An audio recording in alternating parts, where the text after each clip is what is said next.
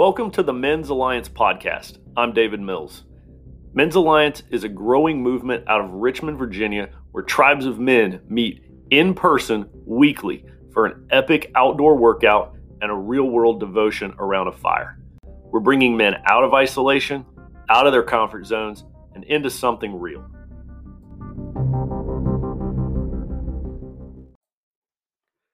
Hey, I'm David Mills, and this is the Men's Alliance podcast. So today I want to talk specifically to pastors and church leaders, okay? If you wanted to get an entire, let's say, local football team to come to your church, who would you contact?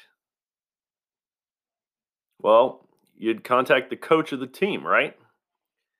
When you want to invite a family over to your house for dinner, do you plan the food and the drink and the music to appeal to the adults of the family that you're having over or to the kids of the family you're having over? One more question for you. In a military setting, if you were going to take out an enemy force, would you target their generals or their greenest, youngest troops? All right. So with those three obvious questions out there, why are our churches targeting kids' missions instead of men's missions? Kid ministry versus men ministry, right? If you win the kids over to your church, then all you've got is the kids. The parents drop them off and then they pick them back up, right? We all see this with families that don't even go to church, but the kids do. The parents drop the kids off. That's because that church has an amazing, awesome, outstanding ministry going on for the kids.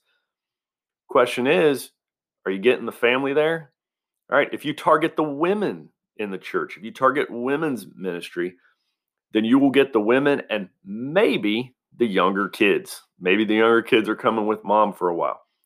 Here's the thing, if you target the men, then you get the entire family.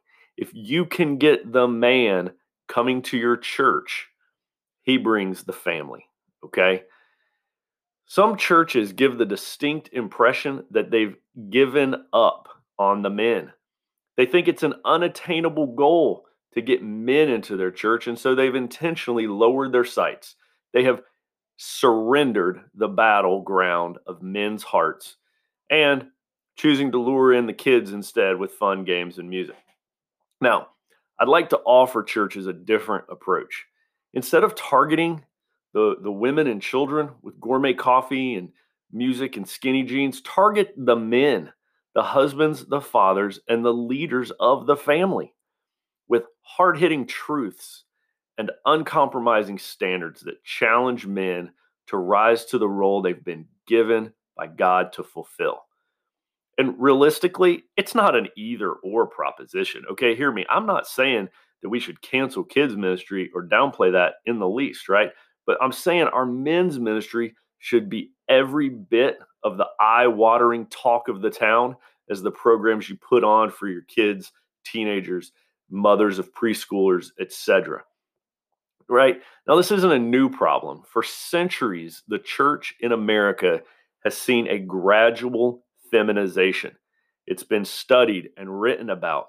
Men in general are not real fond of dressing up, using their best language and smiles, sitting in pews, and singing songs.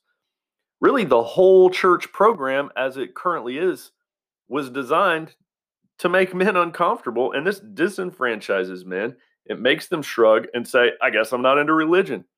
When in fact, getting dressed up and singing songs has zero to do with worshiping our Creator, fellowshipping with other Christian men, and learning from the gospel how to become husbands, fathers, leaders, and the better men we want to be. All that stuff we want. We just can't seem to find a church that serves it up the way we like it. All right, imagine if every hamburger joint in America required you to put on your best, finest outfit, arrive early on a Sunday morning, and sing 3 songs before you get served. Well, you might just conclude that you no longer like burgers, right? Churches need to unbundle Jesus from the Sunday morning, nice clothes, song singing programs that men have been thinking leaves them not wanting Jesus, right? The truth is, we want Jesus and we want burgers and we want both of those while we're outdoors around a fire being real men with other good dudes. Listen, Jesus wasn't much into church either. Okay, when the New Testament mentions him going into church, okay, he stood up and read from a scroll in a synagogue, and the congregation tried to kill him. All right, he preferred fishing, boating, sitting by a fire, cooking fish on the shore of a lake. And listen, Jesus certainly loved the little children, but he did not build his ministry around them. He chose the adult men as his disciples and built his church on them. All right. Churches today are pouring 90% of their ministry into women's groups and youth groups and giving one breakfast a month to the men. And if you're having breakfast with a man that you only talk to one time per month, then that's going to be a really superficial conversation. Pastors, church leaders, pour into your men's ministry. All right. I'm not saying forsake the others, those are awesome, but pour into your men's ministry. Don't surrender the battleground of men's hearts just because they're a little tougher to reach. Launch groups for men going through divorce, groups for pornography and sexual addictions. Launch a group for single dads.